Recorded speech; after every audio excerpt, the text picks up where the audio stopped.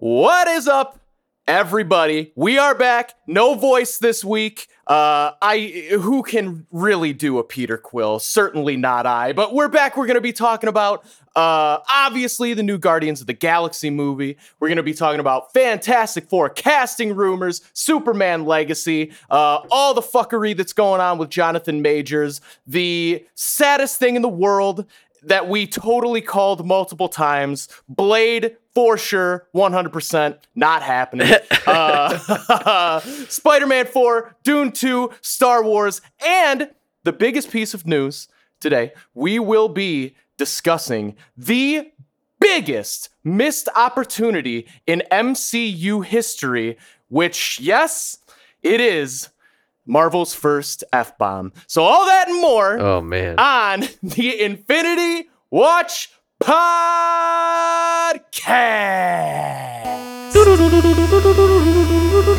Oh, wait, we don't have to sing that part. Oh. It's all digital. Never mind. I'm keeping that in, though.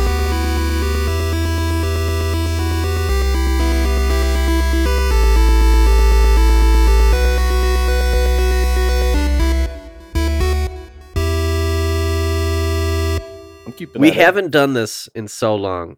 My name is Tommy. This is my co-host, Eric. What up? So we do this over the internet so that we don't have to be in the same room because, quite frankly, our egos can't fit in a single room. That's true. It'd be dangerous. And so we normally, we used to do this on Skype, and then we started using some of the Google products to do it because they had less issues, quite frankly. And so I was like, okay, got to get all set up. I first typed in Google Voice, and I was like, oh, wait, that doesn't look right. And then I did Google Meetup, and I was like, oh, no, that's not it either. Then I finally figured out it was Google Hangout. I was like, this is too many. There's too many things. I just couldn't. Well, you say it's Google Hangout, but the URL I'm looking at is meet.google.com. So who's to fucking say what it even is? Yeah. We were just talking about before we started the show, what even is the difference between Hangouts and Meet and fucking Voice and Meetup? Get your shit together, Google. Yeah, honestly, Google is a hot mess, dude. Yeah. They create a bunch of products, then don't give them long enough to really catch on, and then they're like, get rid of it and start a new one. And so Google Plus, greatest social media app mankind has ever known and ever will know. Oh, you mean MySpace? I still miss that shit. True. Bulletin title, Feeling Dark and Empty Today. Might jump off the roof. Feeling very Hawthorne Heights today. Yeah. Oh my God, those were the days. Let me edit my HTML code to give myself a Panic at the Disco themed background. Yeah, hell yeah. Classic. All right, but we are here. It is season 4, episode 3 of the Infinity Watch podcast, and we're here to talk about Guardians of the Galaxy Volume 3. It's going to be an interesting one, but before we get into all of that shit, let's jump through some news. We don't have too much going on this week, but let's jump into it. So, speaking of Guardians of the Galaxy Volume 3, Superman Legacy director James Gunn says there will be at least one Guardians of the Galaxy cast member in his upcoming Superman film. I don't know. I feel like this is like kind of a non-story because isn't like Michael Rooker in like every one of his movies? Yeah, and so is Sean Gunn, and so is his wife. Like he's wow, take 2. Also, Nathan Fillion too. I think he's been in all of his movies. Yeah.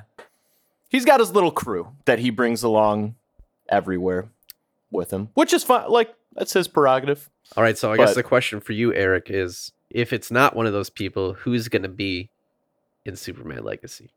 I mean, it's going to be his brother Sean Gunn, but if we're pretending it's not, he's going to play Lois, right? Yeah. Griffin. It's gonna, if he's smart, it would be Zoe Saldana because she's a fucking hit maker. But I don't think, why would she do that? Here's the thing is there's another little bit of trivia, which would, kind of go with your Sean Gunn theory, is that there are rumors that basically confirm that the dog Crypto, obviously Superman's super dog, will appear in the film. And so Sean Gunn does all of the little motion capture for Rocket Raccoon. So I assume that Crypto maybe would be the same thing. I don't know. Yeah, I really think you're onto something there. I think that's Yeah, I agree wholeheartedly. Question for the fans / really just Eric.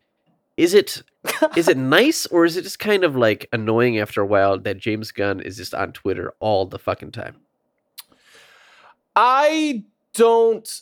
So this is probably going to come as a surprise to you and everyone, but my Twitter algorithm involves like zero comic book movie shit. Like I am not on comic book movie Twitter or Marvel Twitter or anything at all. So I never It's probably see for the it. best.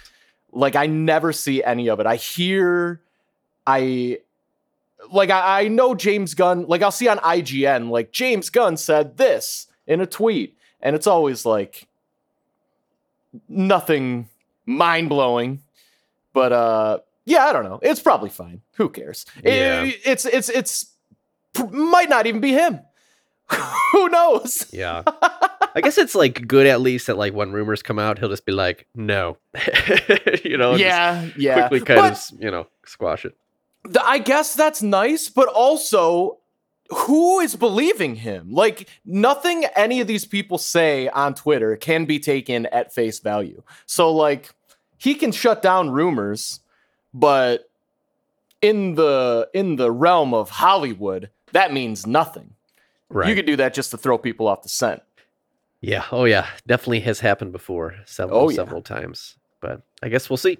More and more James Gunn. I honestly I'm not like a super big James Gunn fan. Not that I have anything against the guy, but like I really hope that Superman Legacy ends up being good because we're way overdue for just like a good Superman movie, because I don't care what anyone says, Man of Steel was not it.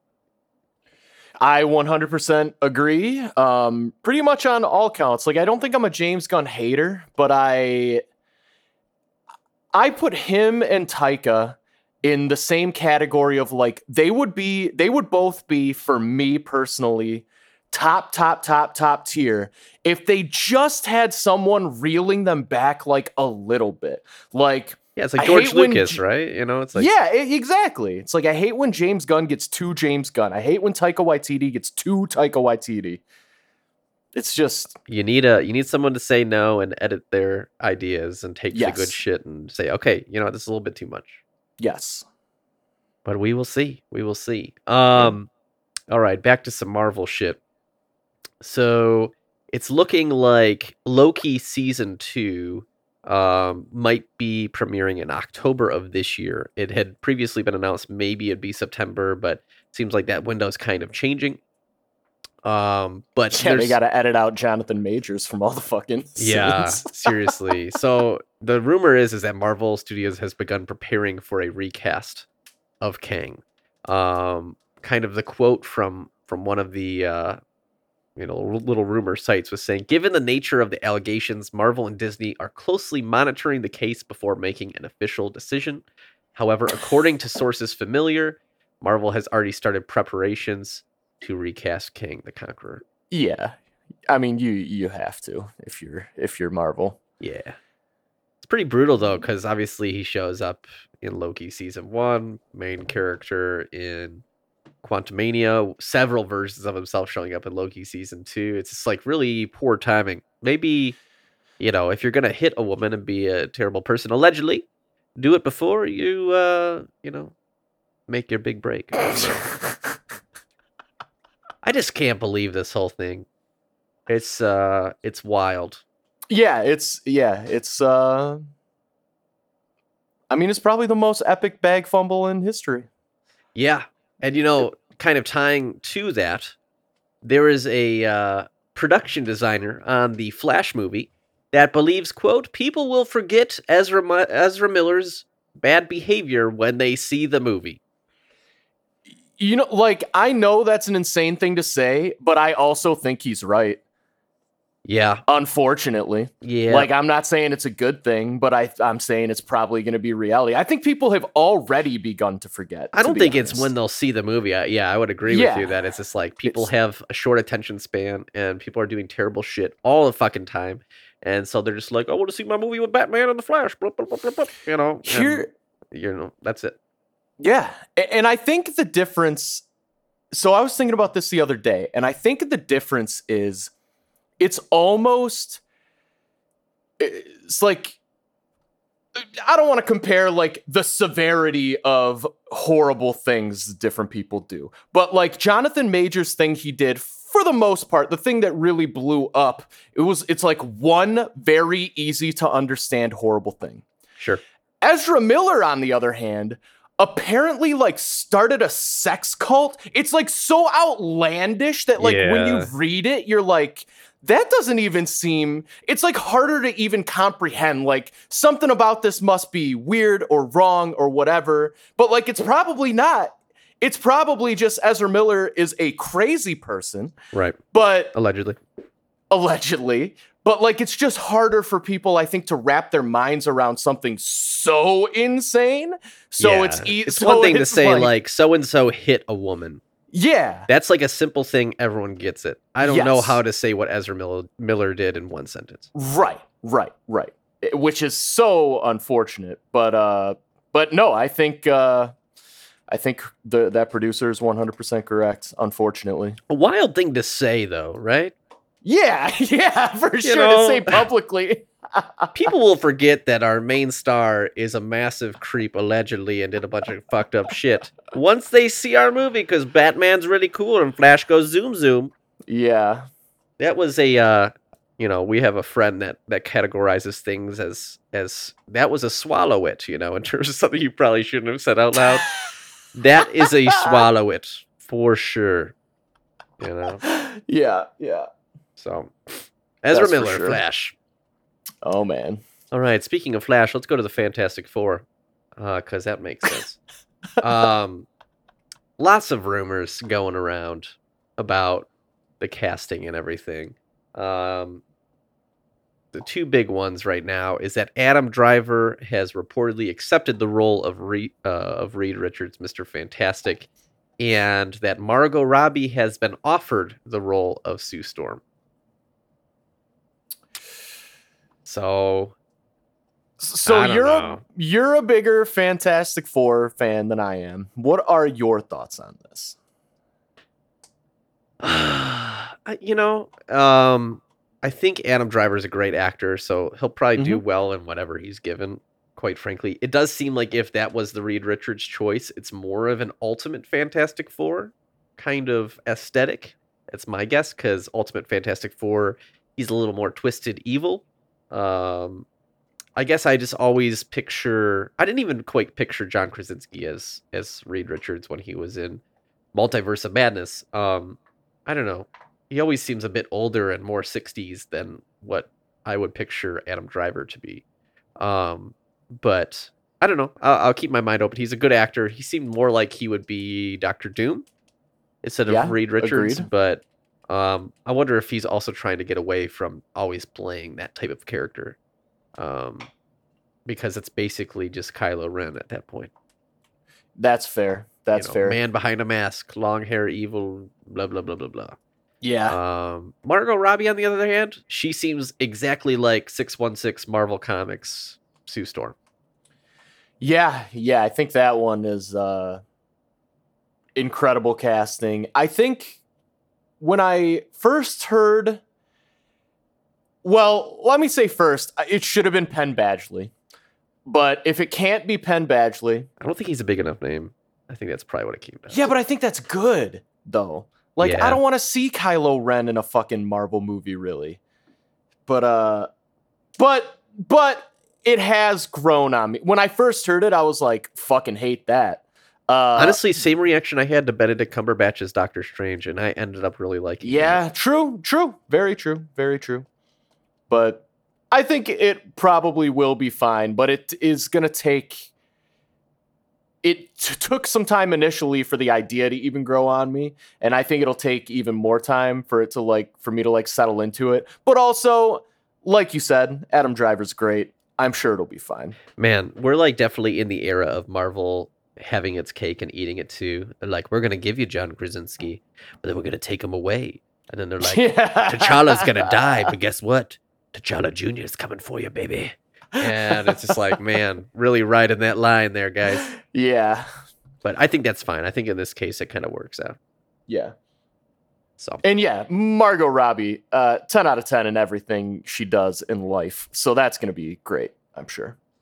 Can't wait for the Barbie movie, unironically. yeah, It looks so good. Anyone that's dogging that, I think you got the wrong idea. It's Yeah, gonna it be a looks, really it good looks movie. so good. I just think people don't get it, and until they Oh, see yeah. it, then they'll be like, "Oh shit, I just couldn't imagine this movie."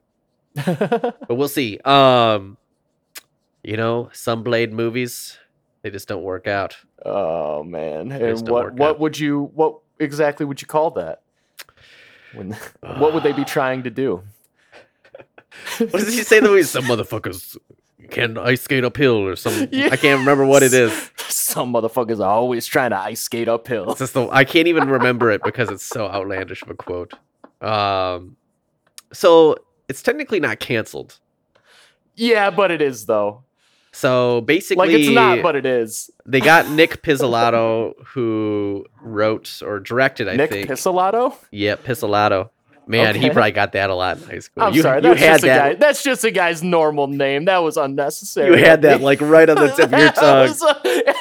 How can you not? How can you not? That's so unfortunate, but I do apologize. He worked on the first True Detective series. Oh, okay. So like really talented guy, and so he I'm- basically was tapped to rewrite the script. And they never really started production, and time ran out before the writer's strike hit. So that one's gonna be a ways off, it seems. That's right. Upset. Yeah, my dog doesn't like that. I don't like that. Blade's not happening. We've said it multiple times. I'll go out on a limb and say it's absolutely happening. It's just gonna take a while. I mean, how much long? It's been 10 years. They've been talking about this Blade movie for fucking ever.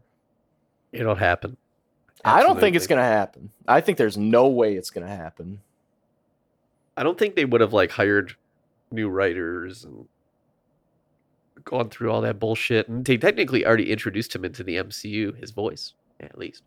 Yeah, but then they also said they just scrapped that whole storyline anyway. With Yeah, because I think Mahershala Ali was like, "This is my movie. Get him out of there." which is good, but here's what I'll say definitively. If Blade happens, it won't be with Mahershala Ali. Oh damn! There's I'm gonna- way he's gonna get fed up because it's. Yeah, I'm gonna go out on a limb and hard disagree. It's happening. okay. It's happening. Okay. I mean, I hope you're right, but I just think Marvel is going to want to Marvel it too much, and Mahershala is going to want to do like old school Wesley Snipes Blade, which is the correct course that they should do, but they won't. What is it? Where he's just gonna close his eyes the entire time? Yeah, and they're going to have to CGI his eyeballs on top of his eyelids. Yep. So in 2044, when the movie comes out, I'm gonna say I told you so. Yeah. Okay. It's gonna be great. He won't be able to ice skate uphill because he'll be so old. How old is Mahershala? Oh dang, he's 49. Okay, Whoa. older okay. than I thought. Yeah, same. Dude I was killed gonna it guess in House early of Cards, 40s. man. That was the first time I saw him. Was in House of Cards. Yeah, same. His first 2 seasons, gold. All right, let's move on because there's lots of stuff to talk about. Let's talk about Okay. something that we like. Dune Part 2. Yeah. What do you think of the trailer? Really good. Pretty much exactly. I mean, it did nothing super unexpected. Like if you've read the book Dune, you know what's coming. And seems like all of that is there and is gonna be great, just like the first one. Just fucking awesome. You see, Can't wait. You see, first look at Austin Butler as Yes. Fade Relfa. Yeah. You see Florence Pugh as Princess Irulan. Yep. You Marvel. do not see the Emperor though. Yeah, Christopher Walken. Yeah. What is that going to be like? That's a great question. Hey, Paul, why do you got to take... I can't do that. I can't do it. I can't do the voice. But you know what I mean? It's just like, how is that syncopation going to work as the Emperor of like the known universe? Yeah. Great question. Take your people and leave. You know, it's just bad. This is bad. But at least we'll get Zendaya for more than 15 seconds. Yeah, she had some lines. That's Pretty wild. exciting. Pretty wild. But yeah, I'm excited because it seems like it's firing on all cylinders. So Yeah, I'm looking can't forward wait. to that. And then when they combine it to one gigantic movie and make it like 9 hours long, Yup. Hell yeah. let's do it. Yeah, I really hope and I'm sure they will, but I really hope they're planning a re-release of Dune 1 because that came out at the worst possible time. Yep. That movie is really, like, if you even kind of like sci-fi movies, that movie is top tier. My only nerdy complaint is that they took out that dinner scene. I was reading through some of the book, and there's like a dinner scene with like all the main players, and it's kind of just like a political like who's who. And I wish that was in that movie. It's the one thing I wish. Maybe they'll do like a Lord of the Rings style director's cut. Oh man, give it to me. That would be amazing. That would be so amazing. I'm all for it. All right, Spider-Man 4. Yeah. There were people thinking that it would come out July 2024, but there's an insider that is suggesting that the new movie target is August 2025. Yeah, that sounds way more believable. It would come out after Fantastic Four, after Avengers Kang Dynasty, but right before Secret Wars. I think that's better. I think give it the time it deserves. Like, if Marvel's biggest problem, I think right now is just making like good things, shitting stuff out. Well, yeah, but one is a product of the other, right? Like, yes, it's like I think they're taking the right actions to slow down. Yes. It's with Spider-Man. Like, you have an incredible Spider-Man trilogy. If you want to keep it going, take every precaution. Take your time. Don't fuck it up. Just like keep the Tom Holland Spider-Man pure. Just keep it pure and keep it good. And if that takes another year and a half, fine. Yeah, I mean they nailed that trilogy. I feel like I'm a pretty picky person and I liked all three of those movies quite a bit. Yep. But Agreed. we'll see. We'll see what happens here because I think there's a lot of things moving around at Marvel Studios. Last up, I'm just going to read the title of this. It says, Kathleen Kennedy is taking influence from James Bond when it comes to Star Wars on the big screen. Oh, yeah, I saw this. Ugh, Can we not, though? Because the James Bond strategy as of late is that they release one movie every 5 years, and they're terrible. Boom, I said it. This is what Kathleen Kennedy said. She said, I've often brought up Bond. That's every 3 or 4 years, and there wasn't this pressure to feel like you had to have a movie every year. I feel that was very important to Star Wars, and we have to eventize this. Okay. So why is she still employed?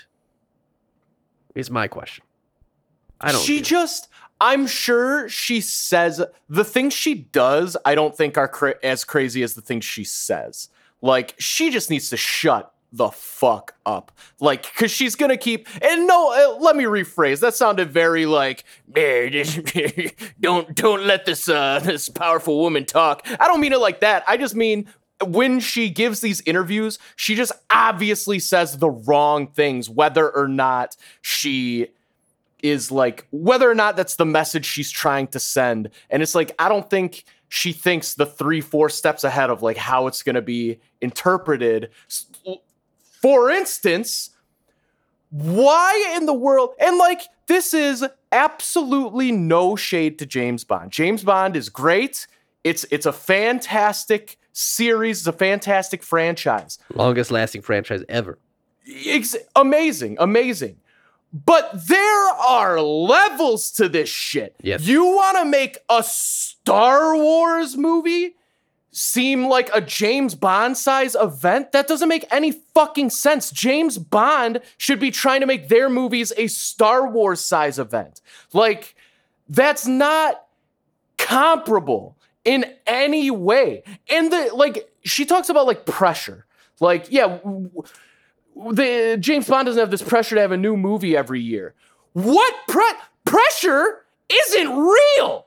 You can just ignore it. Oh my gosh. Like, what is pressure? What are you fucking talking about? There is no pressure to put out a Star Wars movie. You own the IP. You can do whatever the fuck you want. Just make it good.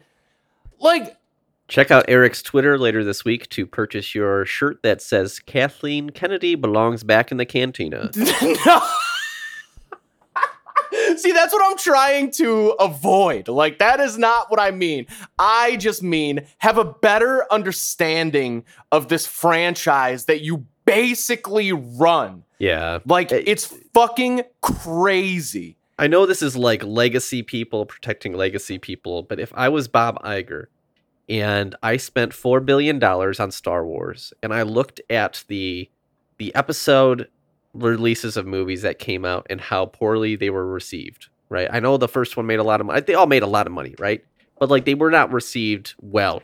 Right. I would say if you had to make a blanket statement, I would be looking for someone else to run that. I just, Yeah. If something that is like so popular is just like not working and you're losing writers, directors are changing left and right, the story is a mess, it's just someone has to be responsible for that.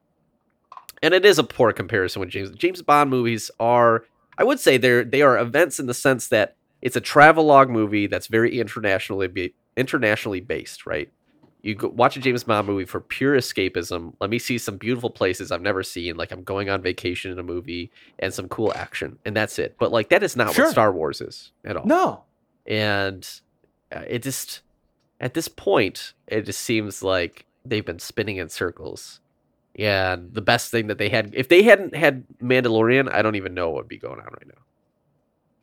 I mean, yeah, so I guess this is kind of news. The Jedi Survivor video game came out. It's a very anticipated sequel to Jedi Fallen Order, which was really, really good.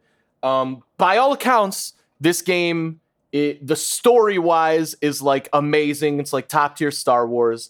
Problem is, just like Fallen Order, it has had a very shaky launch in which the game is basically broken on, for sure on PC, and to a lesser extent, it's very like Cyberpunk-esque. It's like PC is super broken, and the consoles are, kind of reverse Cyberpunk-esque in that case. Consoles are less broken for Jedi Survivor. PC is super broken.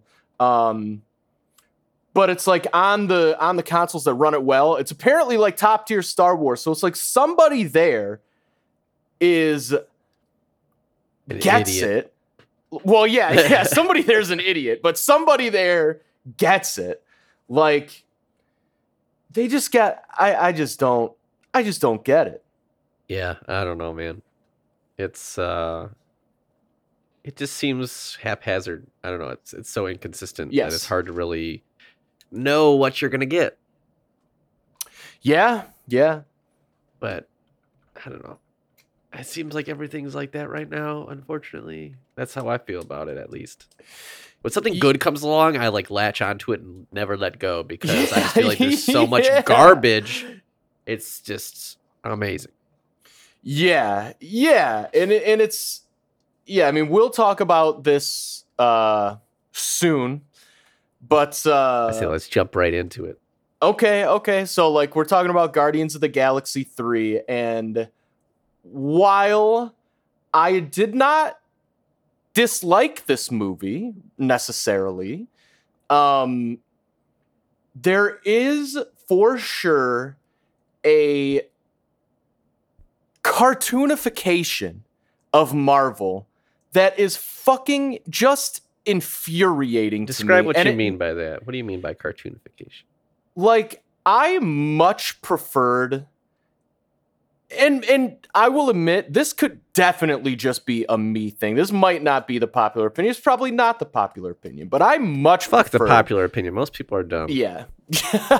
I much preferred when Marvel movies had that, like, kind of stylistic look that I know people have disliked. I've watched like video essays about why it's bad, like supposedly the colors are muted or whatever. But I much prefer that to a fucking pastel puke fest of whatever the fuck the colors and the visual design language of this movie was. Now again, I did not dislike this movie. In general, I thought this maybe is the best Guardians of the Galaxy movie. What?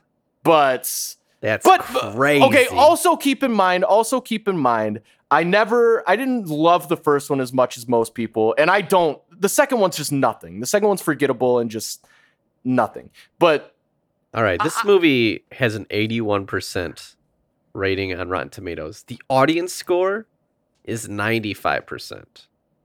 That's a little crazy, I think. This movie was garbage.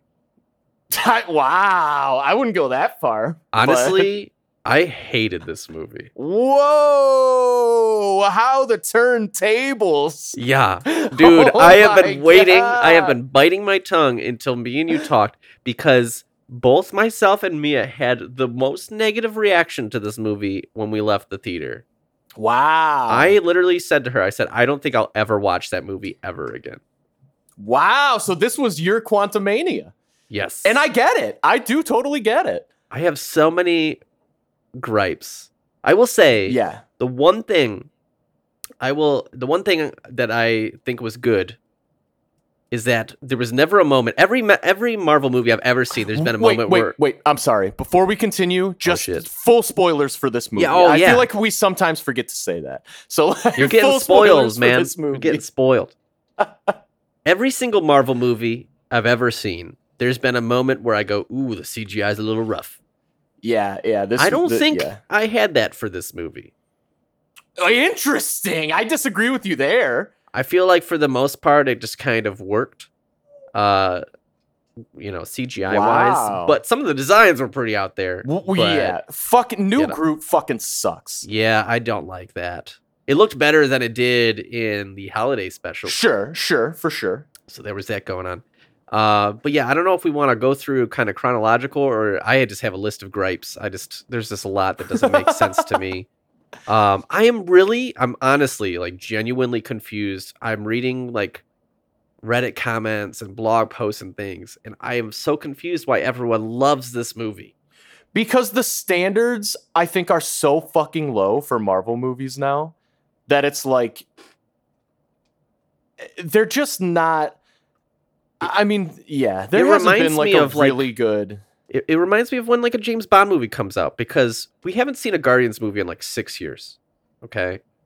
And every single time a James Bond movie comes out, it's been so fucking long since you've seen your best buds in the movie. Yeah. And so you're so excited. You're like, this is amazing. And then like 6 months later, you're like, wait a second, that movie's kind of garbage. Yeah. And I'm partly like, I don't know if it's just because I think it's garbage. I'm like, are people going to feel that way about this movie? Because I did not think it was good. There was some funny moments, but like, it just did not do anything for me. It was really wild. Yeah. That's wow. I'm very, very surprised. Yeah, I mean, I was expecting, I had low expectations, quite frankly. And then some people started saying, oh, this is like going to get the MCU back on track. And I was like, okay, maybe that'll be like good. Maybe it'll be like something that made me feel like Spider-Man No Way Home. This movie brought me down to the deep depths of I don't give a fuck anymore. I did not see this movie opening night. This is the first MCU movie I've not seen opening night. Whoa. Because that's my punishment. I waited 2 days. Yeah. But I don't. Let's go through it. So, all the Guardians of the Galaxy are at their headquarters on Nowhere, right? Yes. And so who is that? It's Peter. We got Nebula. We got Rocket. We got Groot. We got Mantis, Kraglin, Cosmo. Right. And they get attacked by Adam Warlock, who is just like. It was like pretty like kind of fucked up Warzone-y type attack, it felt like. Yeah. To me. And that kind of ties into one of my complaints is that this movie was just like depression porn for me.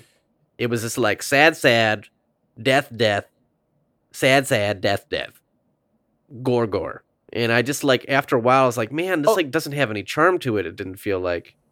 And there was just like so much brutal shit the entire time.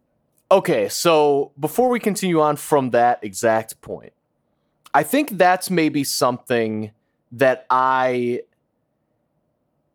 saw everywhere. This movie's so brutal. This movie needs trigger warnings. This movie's like super abusive and whatever. It's like so violent and so like the animal abuse and whatever. And then I saw the movie and I was like, what? None of that registered for me. Maybe it's just because I was prepared for it, but I was like, there's nothing here remotely that made me feel weird about like animal abuse. Like there's nothing, they don't show anything at all. It's all implied. I would disagree. For sure. I would say the most gory thing that happens in this movie is when Mantis's arm gets snapped in half. Yeah, that was okay. So here's my things that like, because both Mia and I left the movie, were like, that was like a little bit too much for me.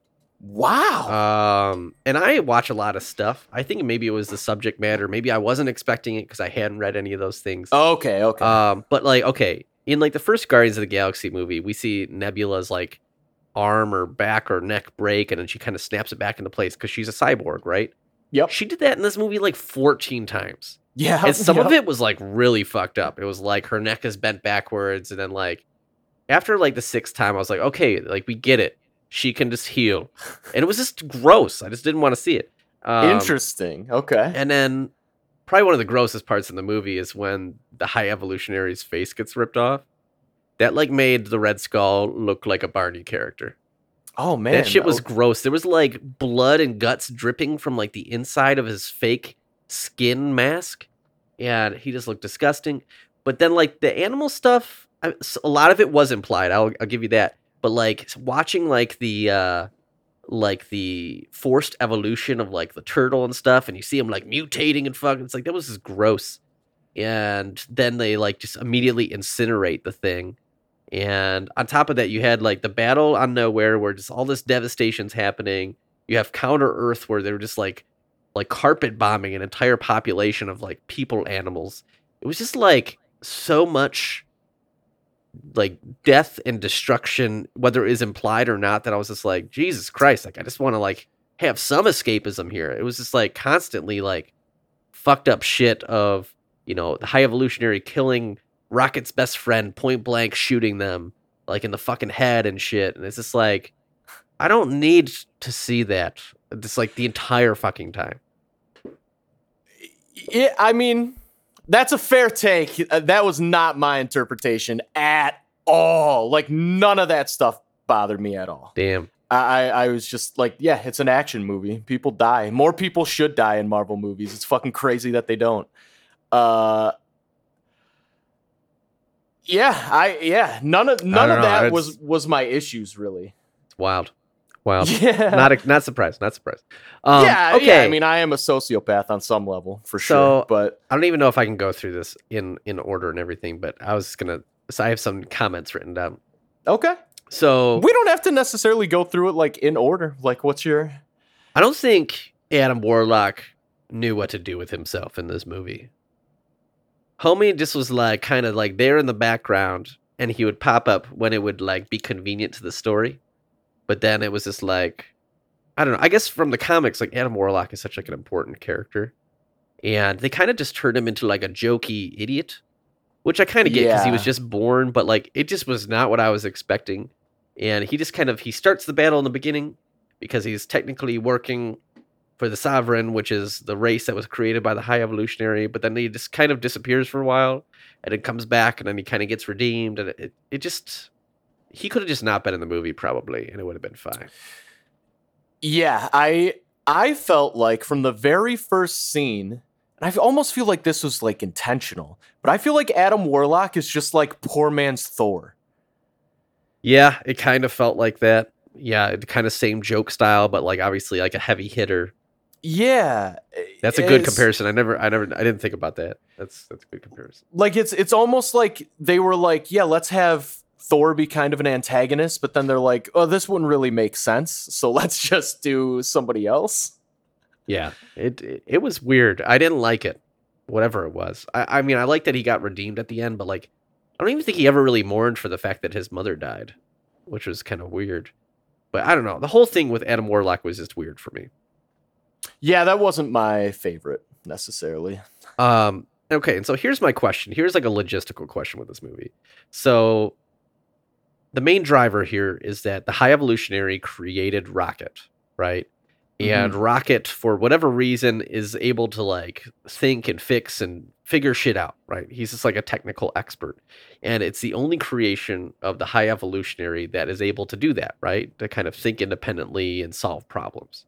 And so ever since Rocket literally scratched his motherfucking face off and ran away after the High Evolutionary killed his friends, he's been searching for him, right? I would argue that it shouldn't be hard to search for a talking raccoon that has literally fought Thanos and is part of the Guardians of the Galaxy fighting people everywhere. But I can put that to the side. But what I don't get is that literally in the last film, the Guardians of the Galaxy were hired by the Sovereign, a planet and race that was created by the High Evolutionary. Like, why didn't they just detain him right then and there? Because I would assume that the High Evolutionary was looking for him at that point. It's not like he just decided to look for him at a later time. I thought that was kind of weird. Yeah, that is a great point that I did not think of.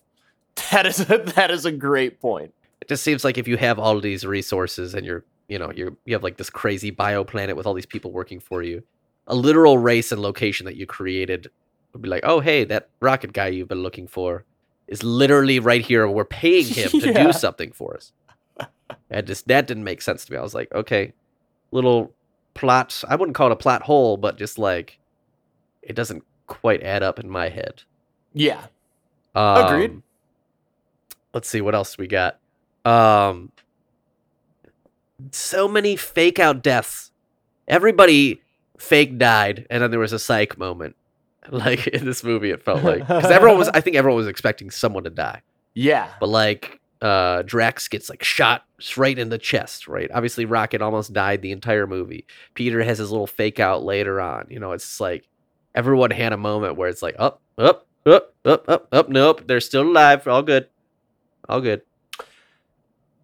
Man, I guess what is interesting is I'm the only one I thought was even remotely possible was Rocket. Like when Peter like froze, I was like, no part of me thought he was dead. When Drax got shot, no part of me thought he was dead. I was just like, yeah, they'll be back. They'll be fine. Man, speaking of that too, I was like, man, these med packs would have come in handy in earlier moments. Yeah, right? They just magically have these like little thingies that just fix everything. So I guess we're to assume that like throughout all of Rocket's adventures, you know, fighting Thanos, fighting people across the galaxy, like he's never been seriously injured once, I suppose. Otherwise, they would have found out that he had a kill switch on like his heart or whatever. I thought that was kind of interesting that no one knew that until just now. Yeah, that is true. Oh, maybe he knew. Yeah, that's true. Yeah. I guess I can believe that he's never been that seriously injured, but it was also like another thing where it's like, wow, I'm kind of surprised that we're just finding this out now. You know, they've been scanned and shit like crazy in other movies, right? When they're in the prisons and yeah, that's true. There was just a lot of moments like that for me where I was like having some continuity error, like thoughts where I'm like, this doesn't quite make sense, but I just have to let it go. Yeah. And so yeah, that kind of kept creeping up. No Star-Lord mask the entire fucking time. Whoa, you're right. I never put that together, but you're right. James Gunn tweeted that he like forgot it at nowhere because he was in a hurry, and I'm like, what? That's bullshit. James Gunn forgot it when he was writing the movie. So apparently that's what happened. It like got destroyed, right? His mask got destroyed in one of the movies, and I guess maybe he was upset or annoyed that they kind of just brought it back in Infinity War and Endgame, but it's like, yeah, it's just a helmet, dude. Like, you could just get another helmet. Yeah. Like, all the articles about, like, I need to call James Gunn to make sure my lines are good or blah, blah, blah, blah, blah. I just roll my eyes the entire time because here's my wild take of the day. The best Guardians of the Galaxy movie is Infinity War. That's how I feel about it. I feel like they were the best in that movie. It made sense. everyone's relationships, their comments made sense, and I don't understand or get the whole James Gunn cult where it's like everything he does is perfect. I just don't. I'm not on that train. Yeah, no, I 100% agree. It's exactly. Yeah, he's just like he just gets too James Gunn for me personally. Like schlocky. I get how people would like. It's almost like if you go a little too far, that's like what people like about it. Like I get that. I just don't agree with it. Yeah. Yeah, it had its moments for sure. I just feel Yeah. like it just kind of got old for me. This was the first time I laughed out loud, like aggressively at a Marvel movie in probably like years. I thought the jokes overall landed pretty well. I would say none of them like made me like die, but like I was chuckling for sure. The one that made me die was when really was the whole sequence when they're in the, I guess like the lab, when they broke into the lab, and Gamora takes a hostage. And that whole sequence was pretty funny because she was just good. so violent. But the thing that fucking killed me, and like it killed me to the point where like I was embarrassed. Nobody else in the theater thought this was as funny as I did. But when she kicked open the door and immediately just shot the receptionist in the leg. Oh, that shit was hilarious.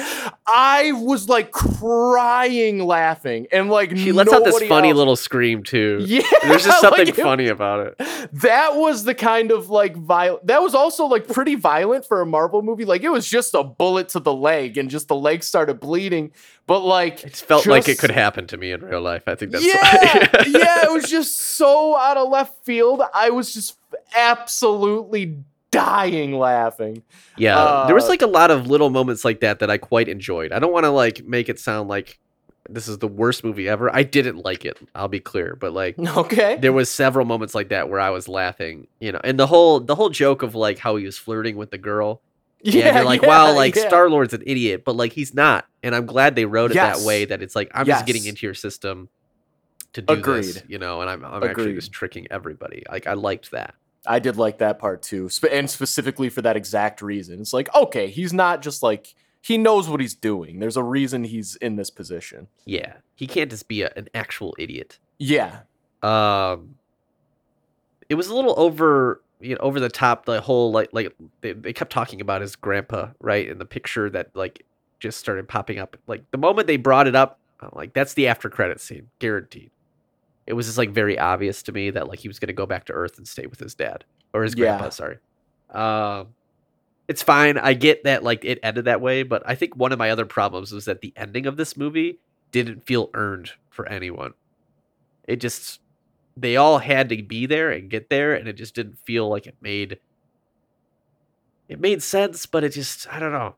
It just felt like they're really forcing the end of the Guardians of the Galaxy because James Gunn is moving on. Yeah, it didn't really hit me that way. I could see how if supposedly Rocket is Peter Quill's best friend, which I never would have guessed before this movie. Yeah. But he's his best friend because the plot dictated it, so. Yeah. But, you know, if your best friend almost dies and you've been basically you ran away from home for like your entire life, you know, maybe that could stir up some emotions. Yeah. And make you want to go just see what's going on. But Gamora's like, oh, you dropped this little Polaroid picture. I'm like, okay, come on. Like, we get it. We get it. He's going to go see his grandpa. Though I did love the scene with his grandpa in the after credit scene. I thought it was good. So I actually did not stay for the after credits scene. I stayed for the mid credits scene. Oh my gosh! But I was just like, I don't fucking care. I don't want to sit here for another 5 minutes. I want to go home. The credits were actually quite short. I was very happy. Oh wow! Yeah, but I think they like kind of figured out that no one wants to sit for that long. Please. Yeah, I like the mid credits scene though with the new Guardians. That was cool. Yeah, that was. I like the new. Is it Marvel's daughter? I think Phyla-Vell. Oh yeah, Phyla-Vell. Yeah. Yeah. She just ended up being one of those girls that was just like one of the High Evolutionaries people. Yeah, yeah. Kind of interesting. The after credit scene is just like him sitting talking to his grandpa at the kitchen table, and he's just like talking about mowing the lawn, and like someone's son is like watching it. It was just like very like mundane Earth talk, and I can't quite describe why it was funny, but it was funny.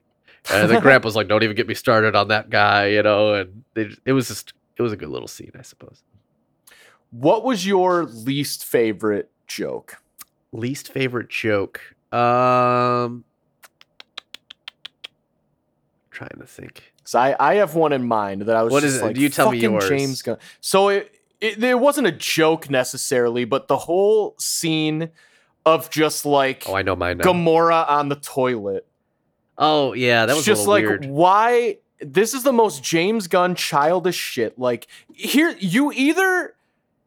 that's the kind of thing that I'm just like, oh my god, somebody's in the bathroom. Hilarious. Like, you have to be 12 years old to think that's funny. Yeah. But if this is a movie for 12-year-olds, then why is the whole movie about, like, animal abuse? Pick a lane. Yeah, it was a lot of weird tone shit. I think my two least favorite things were, like, the Counter-Earth jokes of, like, Drax throwing the ball at the little girl. It was, like, kind of funny. But, like, some of the jokes on that planet were kind of weird, but the good dog, bad dog stuff with Kraglin and Cosmo got really old after a while. It did make me sad for Cosmo. Yeah, I loved Cosmo. I thought it was great. A lot of it is like, okay, of course, like Yondu shows up briefly, and then Kraglin is just able to magically kill all these people perfectly at the very end. It's like a lot of things lined up that I was just like kind of rolling my eyes at. One of my biggest pet peeves happened. Well, actually, a few of them. If I hear "No Sleep Till Brooklyn" one more fucking time, I would say I love the first two soundtracks for Guardians of the Galaxy. This one I didn't like at all. Here's a hot take: I fucking hate all three. Damn. Well, there you go. There should not be popular music in movies ever. It should all be scores. That's the biggest thing Star Wars did right. Was it did not go with an 80s like synthwave score, and they hired John Williams. Yeah. Yeah, it was just bad. It felt, and then like they try to incorporate it into the movie way too much, where it's like he was listening to music during fights, and like he had the headphones in from the Zune, and it's like it just didn't make sense. They're playing the speakers over nowhere, and it's like, okay. I think the one song I did like was the acoustic version of "Creep" by Radiohead. Oh, I hated that. That was I fucking hated that so much. I love that you hated that. Oh my god. I just liked the sound design of it, I think, more than anything. But yeah, overall, I would say 1 out of 6 Infinity Stones for the score, or the soundtrack. For the soundtrack. And well, the score was just kind of pushed to the background. I only remember hearing the Guardians theme like once. And that's one of the better themes in the MCU. Yeah. And not people have gotten too, and to be honest, it probably is James Gunn's fault with Guardians of the Galaxy 1 that this has become so overdone. But it's like it has every kind of fucking permeated. Movie. Yeah, even like Stranger Things and stuff like that. Oh my god, it's just annoying. Hate it. Absolutely hate it. Hey, you know what I didn't hate, and I'll be very surprised if you did? The hallway fight scene that was very reminiscent of Avengers 1, where like everybody just had their own little moment. Yeah, that was pretty good. Loved that. I enjoyed it for the most part. There was some of those like Nebula scenes where I was like, this is fucking gross. But I thought that fight was really well choreographed. And so I have no qualms with that really. But it leads into one of my biggest pet peeves in movies. Mm-hmm. And it's the whole, I'm going to kill 1 million henchmen and goons. No big deal. Fucking slaughter them. But then when it comes to the actual person responsible, I am above killing. Yeah. Just fucking kill him. You killed everybody else, okay? Just fucking kill him. I completely agree, but I do understand the thought process of like, if you're in a big battle, like a fight for your life, then you do what you got to do. But if you're just point blank, you got a gun at somebody, it's just like blatant murder. I could see how that would feel different. But I totally agree with you. Shoot him in his fucking face. Don't give the dude another chance to just like fuck up a bunch of people and animals. Just fucking kill and kids. Agree. Yeah. I do think. What did you think about him as the villain? I thought he was pretty good. Yeah, I mean, I hated him. Yeah, I mean, like from a villain perspective, like probably the most deplorable villain in the entire MCU. Yeah. Whether that like there was no nuance to him, but like I'm not gonna put that as a negative because he is the villain. Obviously, some villains they want you to empathize with almost and think about. He was just like straight up like Hitler, you know, like just a terrible person. And he played it well. We should have that guy fucking be Kang the Conqueror. That's exactly, yeah. I think that's a possibility. I mean, I think it's a non-zero chance. But what were his powers though? I couldn't quite figure out like what he was capable of doing, how strong he was. Gravity manipulation. Manipulation. It's weird. Like what powers it? Is it a suit? Like is he just a dude? I don't know. Well, no, I think he used like some of his technology to upgrade himself, he said. It's weird. I found it interesting that he like chose like 70s Earth to like populate a bunch of animals, and I don't know. It's like, how did you choose that? I know it's because we're from Earth and we like relate to it, but it felt like an interesting choice given how hard I feel James Gunn has worked to create aliens and other species and other planets that are so vastly different. I'll give him credit.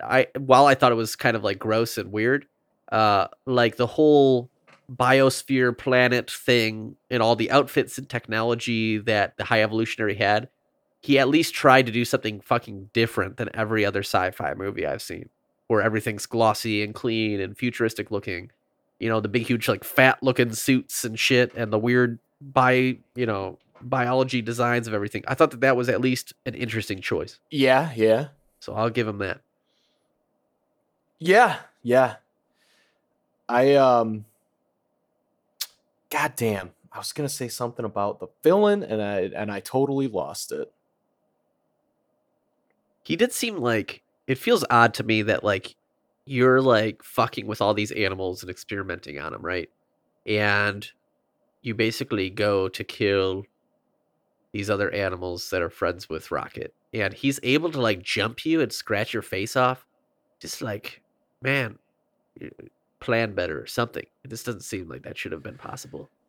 But yeah, well, I think for that scene in particular, he was just banking on the fact that, you know, all of these animals had PTSD. It's like he was ruling them through fear. Like they could have, I mean, Rocket, any small animal with claws could fuck up any human being if they really wanted to by doing exactly that. They're way faster as long as they can get past your first initial grab, which they can. Yeah, you're fucked. But I remember what I was going to say. I disagree that there was no nuance to him. He was like, he did play it like he's just fully a bad guy. But I think the nuance came in that, to me, it was like, this guy is an analog for like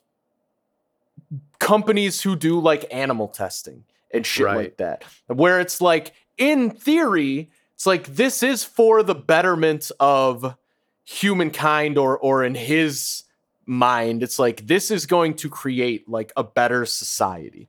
Like a better, he reminded me of Darren form Cross of life a lot. Yeah, a little bit. Very, very similar. But yeah, I from a villain perspective, I thought he was a great villain. I mean, I fucking hated him. Like, yeah, no doubt. Same. You know, same. And despite the fact that I think a lot of the hatred, because like I said, I can't even think of anything that I would consider to be like animal abuse actually shown on screen. But what they did show a lot of was the facial expressions of the animals being like terrified, and they did a really good job, and that shit fucking killed me. Because like there's Yeah. no worse look than like a clearly scared animal. Yep. Helpless. Yeah. Heartbreaking. Yeah. That to me, like it felt like cheap storytelling almost, in just the sense that like it was a bunch of like innocent animals and children that he was like taking advantage of, and so it's like I felt like the entire movie was really, really, really, really, really trying hard to get an emotional response out of me. And But it like, just was a lot. did it not though? It didn't at all? Ever? Honestly, the only thing that made me cry was him and his grandpa. That was what like really made me cry, because the rest of it I just didn't feel like super earned to me. It just felt like Interesting. these are kids and animals, and like I felt terrible about it. I mean, I honestly had a really negative reaction to it, and maybe it's just my own mindset, because it's just like it was just too heavy for me for like a Marvel movie, the subject Okay. matter, and I was just like, man, I just want to like escape from this shit, because like life is fucking tough enough, and now I'm seeing like a bunch of like child and animal abuse throughout an entire movie. I'm like, come Yeah. on, man. But yeah, I don't know.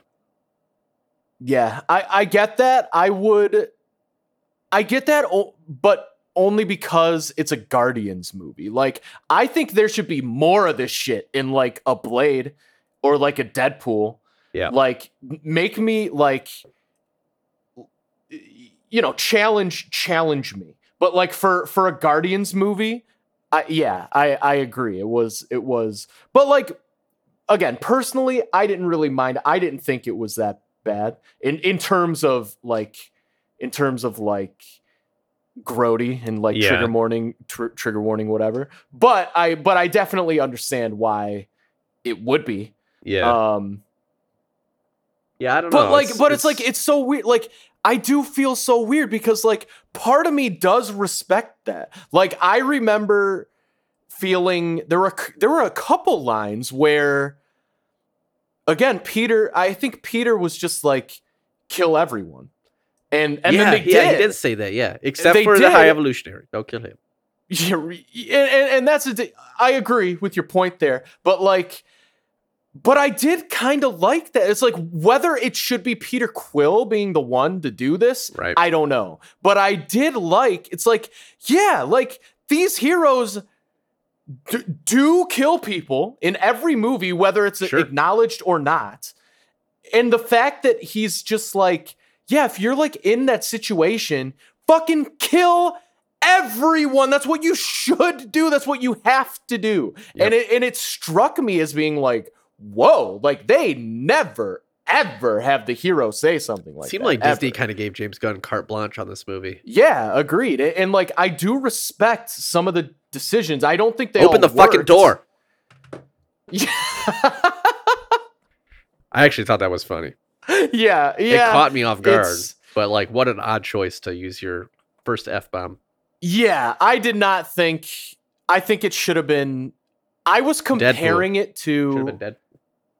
Yeah, it should have been Deadpool, but I was comparing it to the F-bomb in. I think it was Days of Future Past, where Logan just that says was amazing. "fuck off." I mean, that's go like the fuck best yourself. one-time F-bomb ever, and I felt like open the fucking door. Like his delivery was too angry.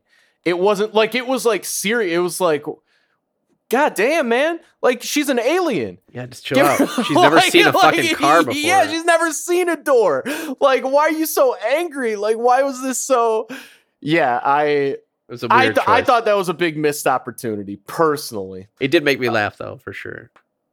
I think I was more confused of like, oh, that's what they... Because I was waiting for it. Because I knew this was going to be the first F-bomb. And for some reason, I knew it was going to be in that Counter-Earth sequence. I was like, this has to be where they're going to drop it. And it was. So I was like, maybe I was just like too like on edge. I was like, okay, when are they going to do it? And then they did it. And I was like, See, I thought it would I'm a help little let like down by not that. knowing really anything about this movie going in. And I didn't know about any of this stuff. Yeah, and I did not like it. It's really weird. I thought So that, here's like, Go ahead. I was gonna say, I just thought that like the flashbacks to like Rocket and his gang of like misfit toys from Toy Story started to drag a lot after like the third. I agree with that. The third flashback. I'm like, okay, we're going back again. Like, oh my gosh. I do totally a agree little with done that. with it. And then the whole meeting Lila in purgatory, heaven, seeing the white light. I was just like, man, how many times has this been done? Just good. And then like we all know he's not gonna die, and he's gonna get pulled back. No, it's not your time yet. And I've seen that so many times. It was just a little bit much. Yeah. I do agree with that. I do agree with that. I think it's so interesting because I feel like I feel like we felt so similarly of how I felt about Quantumania is just because I feel like that was just like my like last straw. Yeah. It wasn't even necessarily. Now I do think I don't think that's a good movie, but I do think I don't think it reaction is to either. it. I don't think it's like a good movie. It was just like fine for me. Sure. Yeah. And yeah, exactly. And I think my reaction to it was more negative because I was like, this is fucking crazy. Like, how have we gotten here? And I almost feel like this is more, it's like you made it past that one and now you got to this one and you're like, Jesus Christ, why is this the level? Yes. And for me, it's like, I just got past that with Quantumania. So I'm a little bit more open to like, yeah, I guess this is just what it is now. Yeah. Like, I think you're right, dude. I think you nailed it. Clearly, it's almost made like $300 million already. And like, while there's definitely like a lot of points that like I'm coming around a little bit on stuff, but like I still did not like this movie really at all. And man, it just like soured me a lot. And so I'm just like, I guess like I agree with everything you just said, and I think you're right. That being said, the part that I'm struggling with is the fact that so many people are praising this movie. And I'm confused by it. Yeah. I really think it's because the bar has just been set so fucking low that like anything, it's like, oh, this is colorful and it was fast paced, which I did like, with minus the flashbacks. The rest of it I thought was pretty. It went at a clip. I thought, which I liked. I did like similar vibes. You're gonna not like this probably. I got similar vibes to like the MacGuffin chase in Rise of Skywalker, where they're trying to find that stupid sword thing, the sword knight. I don't dislike that at all. I agree. It like I definitely they're like, see we what you need to mean get the there. passcode, blah blah blah, and then like it just like started flying.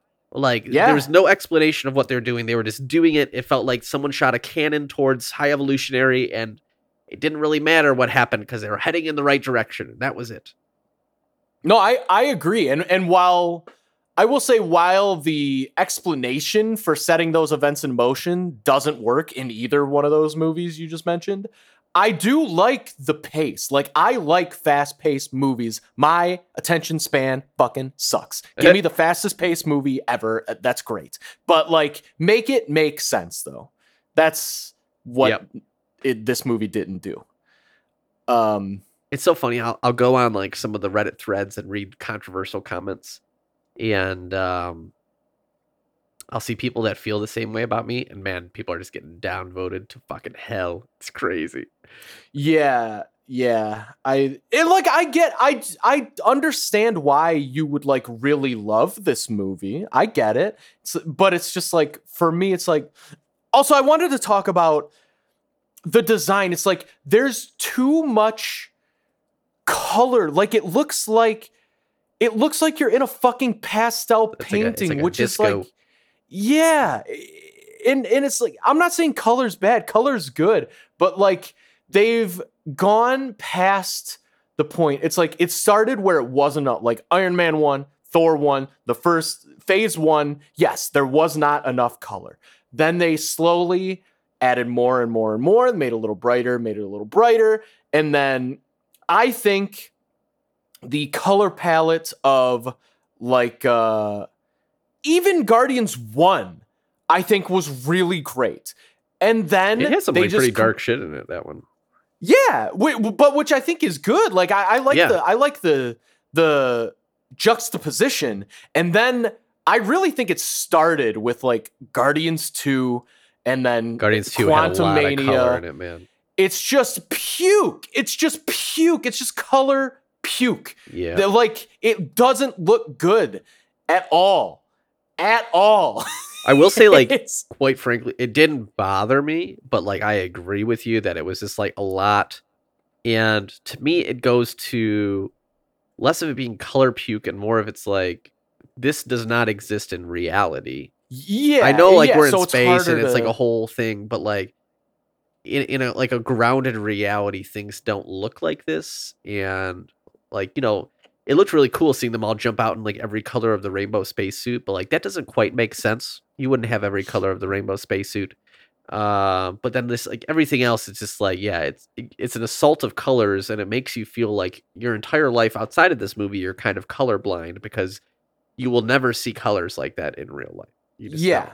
And so Yeah. it just kind of feels off because it just doesn't line up with really reality, I guess.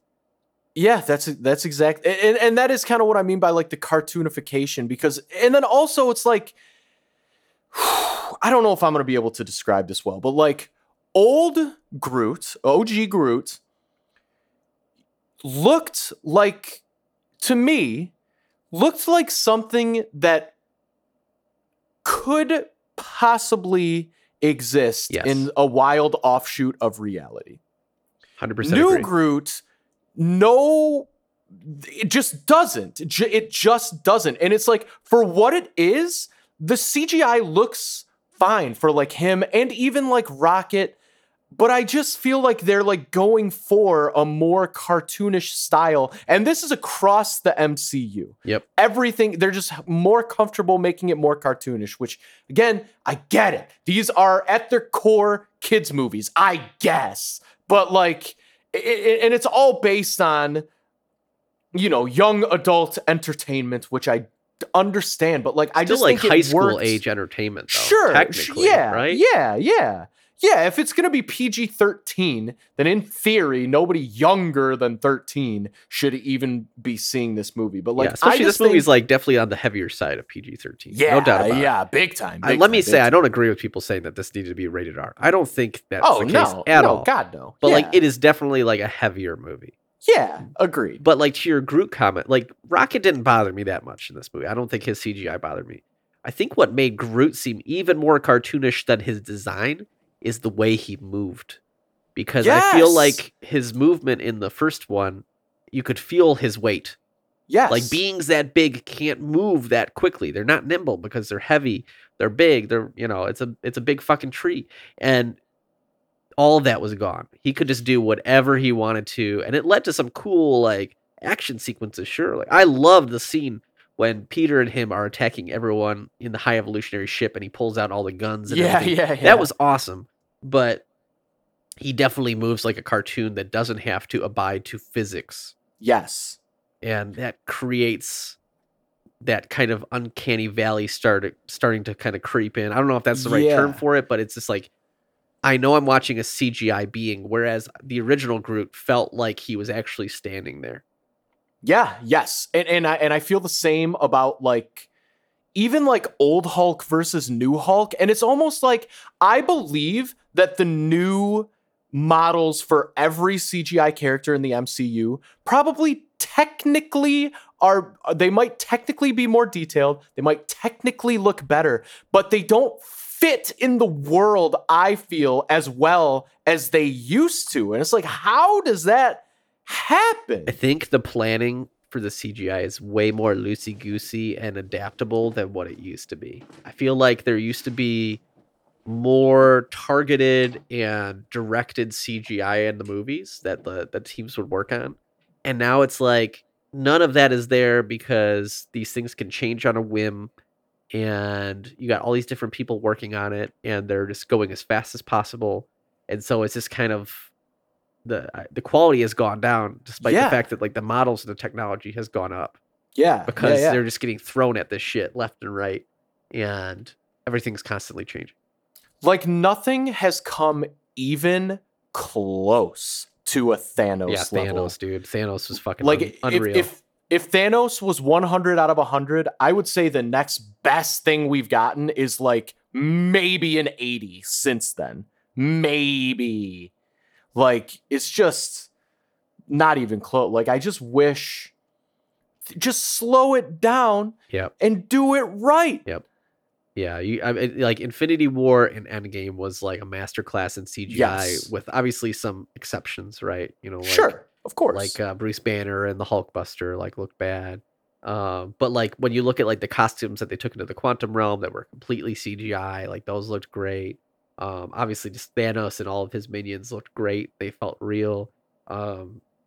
Just some of that consistency. Though I will say, excuse me, that the CGI in this movie felt pretty strong compared to some of the obviously coming out of Quantumania, it felt like a masterclass. You know? Yes, agreed with that.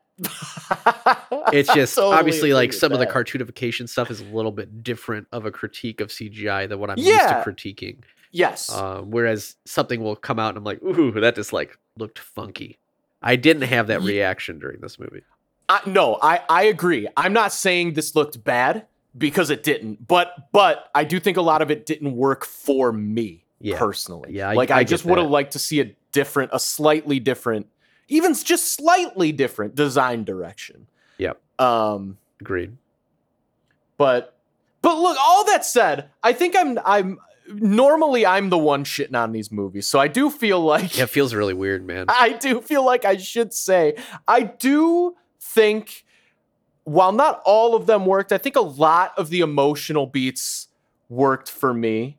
I think I'm just an absolute sucker for animals. Like I didn't. I mean, I am too. I just like maybe that's why I had such a negative reaction to this movie. Yeah, I just didn't want to see that shit. I don't think I was in the mood for such like a downer. It really was a downer for me. I guess maybe I knew that's what it. I have seen everywhere that it was going to be that. I didn't see any spoilers, but I did see everywhere like buckle up. This movie's a tough watch. Yeah. So maybe just because I was ready, like I knew. But I'm just gonna say this straight up: the MCU needs to earn my respect back. no, I agree. I had that same thought of like I don't think like I'm excited for anything MCU anymore. Yeah, it's pretty dark, man. It's dark times. Yeah. I do think it'll come back around. Man, what if the Falcon and the Winter Soldier came out next? Oh, I think I would just. I'd Dude. be done. I'd be done, man. Yeah. I can't even fucking finish this shit. Oh my god. Jesus. Yeah. All right. Do you have any last thoughts before we rate this bitch? I guess in the positive, I just want to say again, normally I'm not a big movie laugher ever. It could be the funniest movie ever. I generally just keep it inside my brain. This movie made me laugh out loud, I think like 3 times, which is like astronomical. Do you remember what they were? Or no? It was the leg. It was the shooting that was shooting in the funny. leg. That was funny. It was it was another Gamora and Peter moment. Their relationship in this movie, I hated it the entire time. I was like, oh my gosh, this is just like, can we get over this, please? I did find the exposition of them in the elevator when he was explaining the whole situation to like the girl he took hostage. Yeah, Some people were complaining about that. I thought that was hilarious. I thought it was good, but they showed most of it in the clip, That's which you true. might not have seen. Yeah, I don't think I saw it. But yeah, so I was ready for it. But yeah, that was good. I think one of them, I don't think it was this moment, but I think it was around the moment when when Adam's mom was like, show him like, Oh, they show were him you mean interrogating business. that I guy. forgot about that. Yeah, They show literally, him like, you mean business, and Adam just fries him. that was really funny fucked, to me. dude. That was so fucked. I did like that. I think all of the things that made me laugh were like so violent.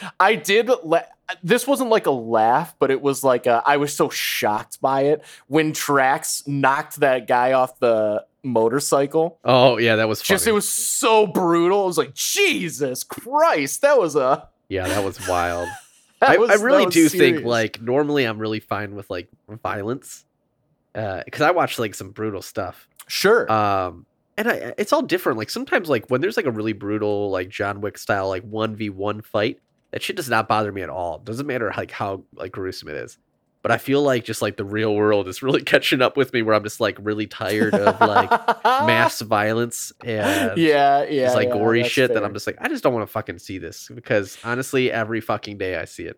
And context matters. It's like for a Guardians of the Galaxy movie, this was pretty fucking full on. It didn't have the charm that the other ones had. Like, I loved the second one, actually. I thought it was pretty good. Interesting. Okay. But they both kind of have like this like happy kind of thing. Like, think about when the Ravagers it's like attacked an the undercurrent. Guardians in that forest, and Rocket's running around with like those little bombs that shoot people up and down. Like, there's a musical number there, and the violence is silly, but it works. Like, he's just attacking all these guys that are trying to come, kidnap Peter back or whatever. I can't remember what was going on. And it's just funny.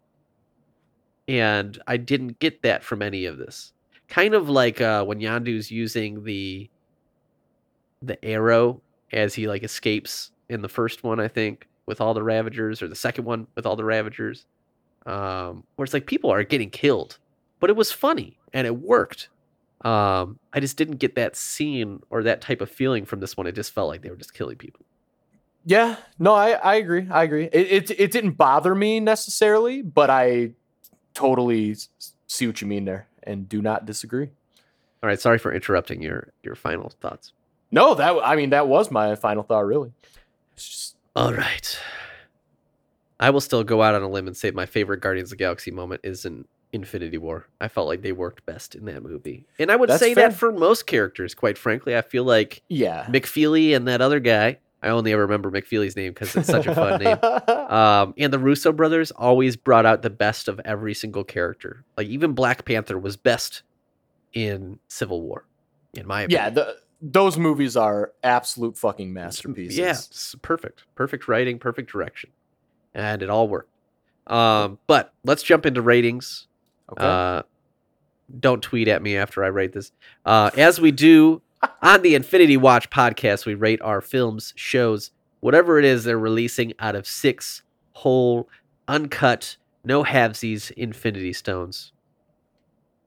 Eric, what do you got? Okay, I'm going to... For the reason that I went into this movie fully expecting to hate it, and it did kind of win me over, I'm going to give it a light 4 for me. A light 4, okay. I do think, again, it was not... I thought it was fine. I didn't love it. I certainly didn't hate it. But I did not regret my time watching it. Interesting. Are you going to watch it again? Nah, I probably wouldn't watch it. I might watch it again. Again, just because there were so many jokes that I want to remember. Some of the jokes they were pretty funny, but I think I need to watch Thor: Love and Thunder again. I think I need to give it another chance. Oh man, I don't know. I probably won't, but I should. Yeah, you know what I mean. Yeah. Yeah. Oh man. All right. 4 from Eric. That's a 2 for me. Okay. It's a 2. That's fair. I was during this podcast, I thought about changing it to a 3, but no, I think I just need to stick with my gut feeling. Yeah, that's fair. The film just didn't work for me. It didn't bring back the MCU like some people are saying. I didn't have fun watching it. Wow. There were several moments that I thought had some good humor and stuff like that. I'm not saying it was just devoid of anything good. It definitely had some good moments. I thought the CGI was pretty decent. I thought they did their best to tie up everything as well as they could. It didn't all work, but I think they did their best. But yeah, it just I really didn't like it. So it's a 2 for me. That's fair. I know how that goes. Can only be honest, Yep. And so honest. I definitely had some little redeeming things, but overall, I'm good. I'm all set. I don't know. I wonder if they tried to put the passcode in on his heart, like, would it have locked them out at a certain point? Could they just like? I'm just thinking, going through all the technology that they had, that they'd have some type of like passcode cracker by then. You would think. Okay. Last thought on this. Obviously the whole thing is coming to terms with the fact that he's a raccoon, right? And I'm assuming most of that is a denial because he finally looks at those little raccoons, sees that they're raccoons, and is like, I'm Rocket Raccoon, right? So I think the story is trying to tell us that he was denying that he was just a raccoon for the longest time. But then part of me was like, couldn't he have just Googled what a raccoon was? I think he knew. I'm assuming he knew, right? Yeah, I think I interpreted that very differently. I think he knew the whole time he was a raccoon. He just kind of like denied it. He's like, no, I'm Rocket. I'm not a raccoon. How would I be flying around space doing all this shit if I was a raccoon? That's crazy. But I think deep down, he always knew he was a raccoon. Yeah, I think that's fair. Though I will say it was brutal. His first words were just hurts. Yeah. Man. I think from that point on, I was like, God damn it. This shit's going to be heavy as fuck. But yeah, I don't know.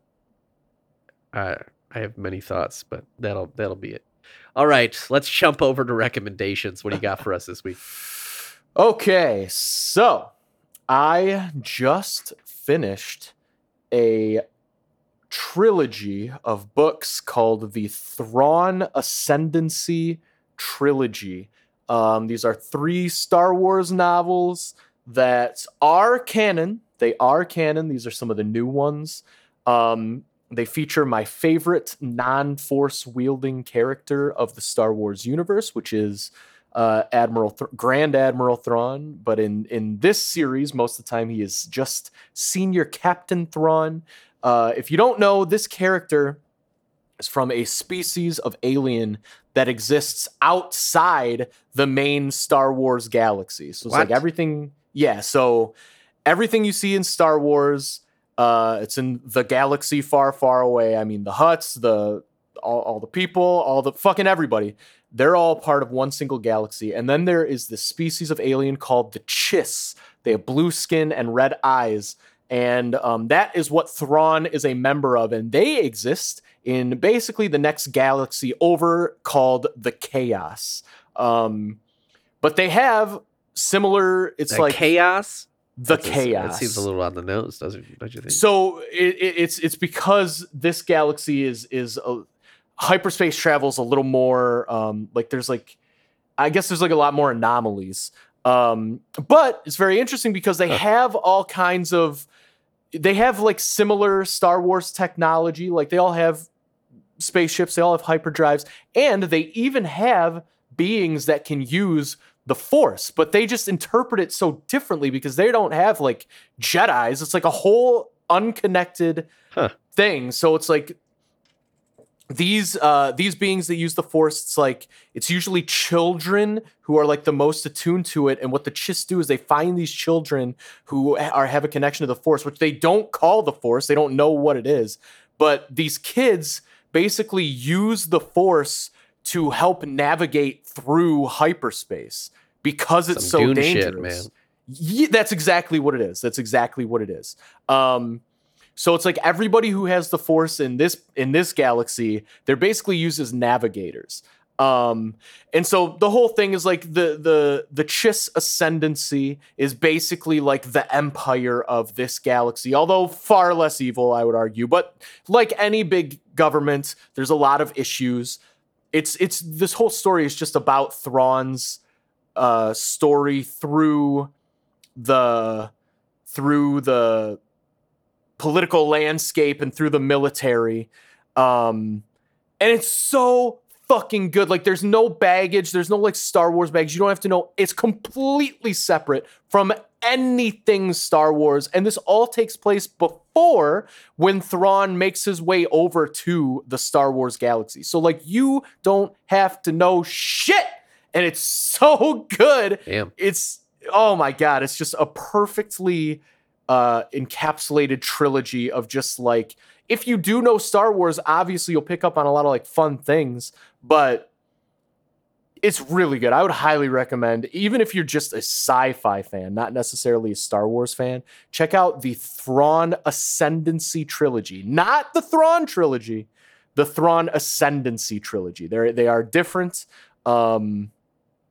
It's really good. Books. I like the covers. And like for anybody who doesn't know, the character of Thrawn is just like amazing. He's just kind of like he's just this military genius. He's like kind of on the spectrum. I assume he's like an autism coded character is what they would say nowadays.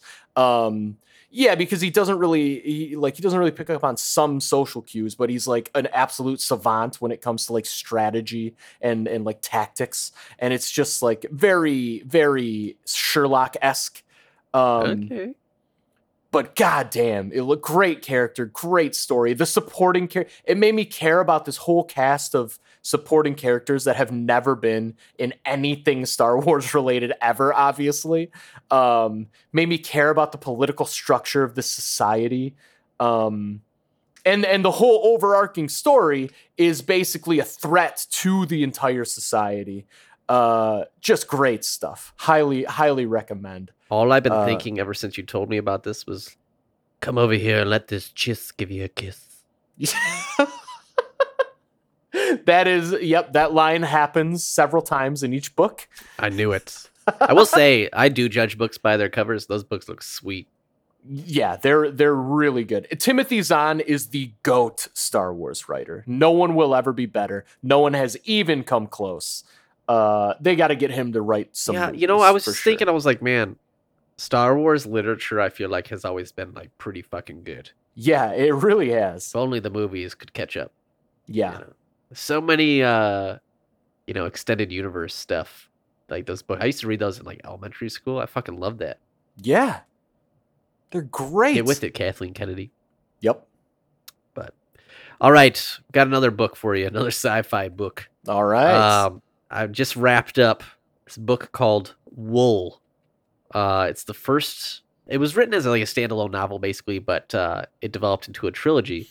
There's actually a Apple TV show that came out this past Friday, called Silo. Oh, that is based off of these books. This shit is like the first sci-fi book to make me feel like I was reading Dune for the first time again. Wow. It was just really, really good. Like basically, the world outside has become toxic. The view of it's super limited, and you can't really talk about it. And the remnants of humanity live in a single underground silo that is like over 100 floors deep. And there is all of these politics and like weird things that are going on in the silo. And most people in the silo really don't understand what life used to be like. And so that kind of creates this weird dynamic. But there are like people that kind of hope and dream and think outside of the box in the silo, but they're considered dangerous. And they don't want them to like infect the other people with like wanting to try and go outside or stuff like that. And so their punishment is that they're basically sent outside to die. And every time they get sent out, they go out and clean like the single camera that shows them like the outside landscape. And that's what kind of keeps people from like going nuts. And then obviously the story develops and there's some like mystery and weird shit that goes on, but it's been really good. It's like 600 pages and I have been flying through it, which is fast for me. I'm a slow reader and I fucking love this book. So if you're interested in good sci-fi, it's Rebecca Ferguson, who was in Dune as well. Apple TV show Silo, but the book is called Wool. Wool. Very good. 5 out of 5 stars, easy. Wow. 6 out of 6 Infinity Stones. Love it. Highly recommend it. Check it out. So you got the Thrawn Ascendancy and Wool. And if you like that, obviously there's 2 more books. So check it out. Oh, yeah. All right. If you want to hit us up, Twitter @Infinity Rewatch, email theinfinitywatchpodcast@gmail.com. And then we'll see you in like fucking June, I think, right? Yeah, we will be back in June. And until we get back, if you do send us an email or tweet us, make sure to use the secret code phrase. What is it? I can't quite remember. Do you remember what it is? Oh, that's right. Fuck the billionaires. Fuck the billionaires. Use our code, fuck the billionaires, to get a free towel when you purchase a, These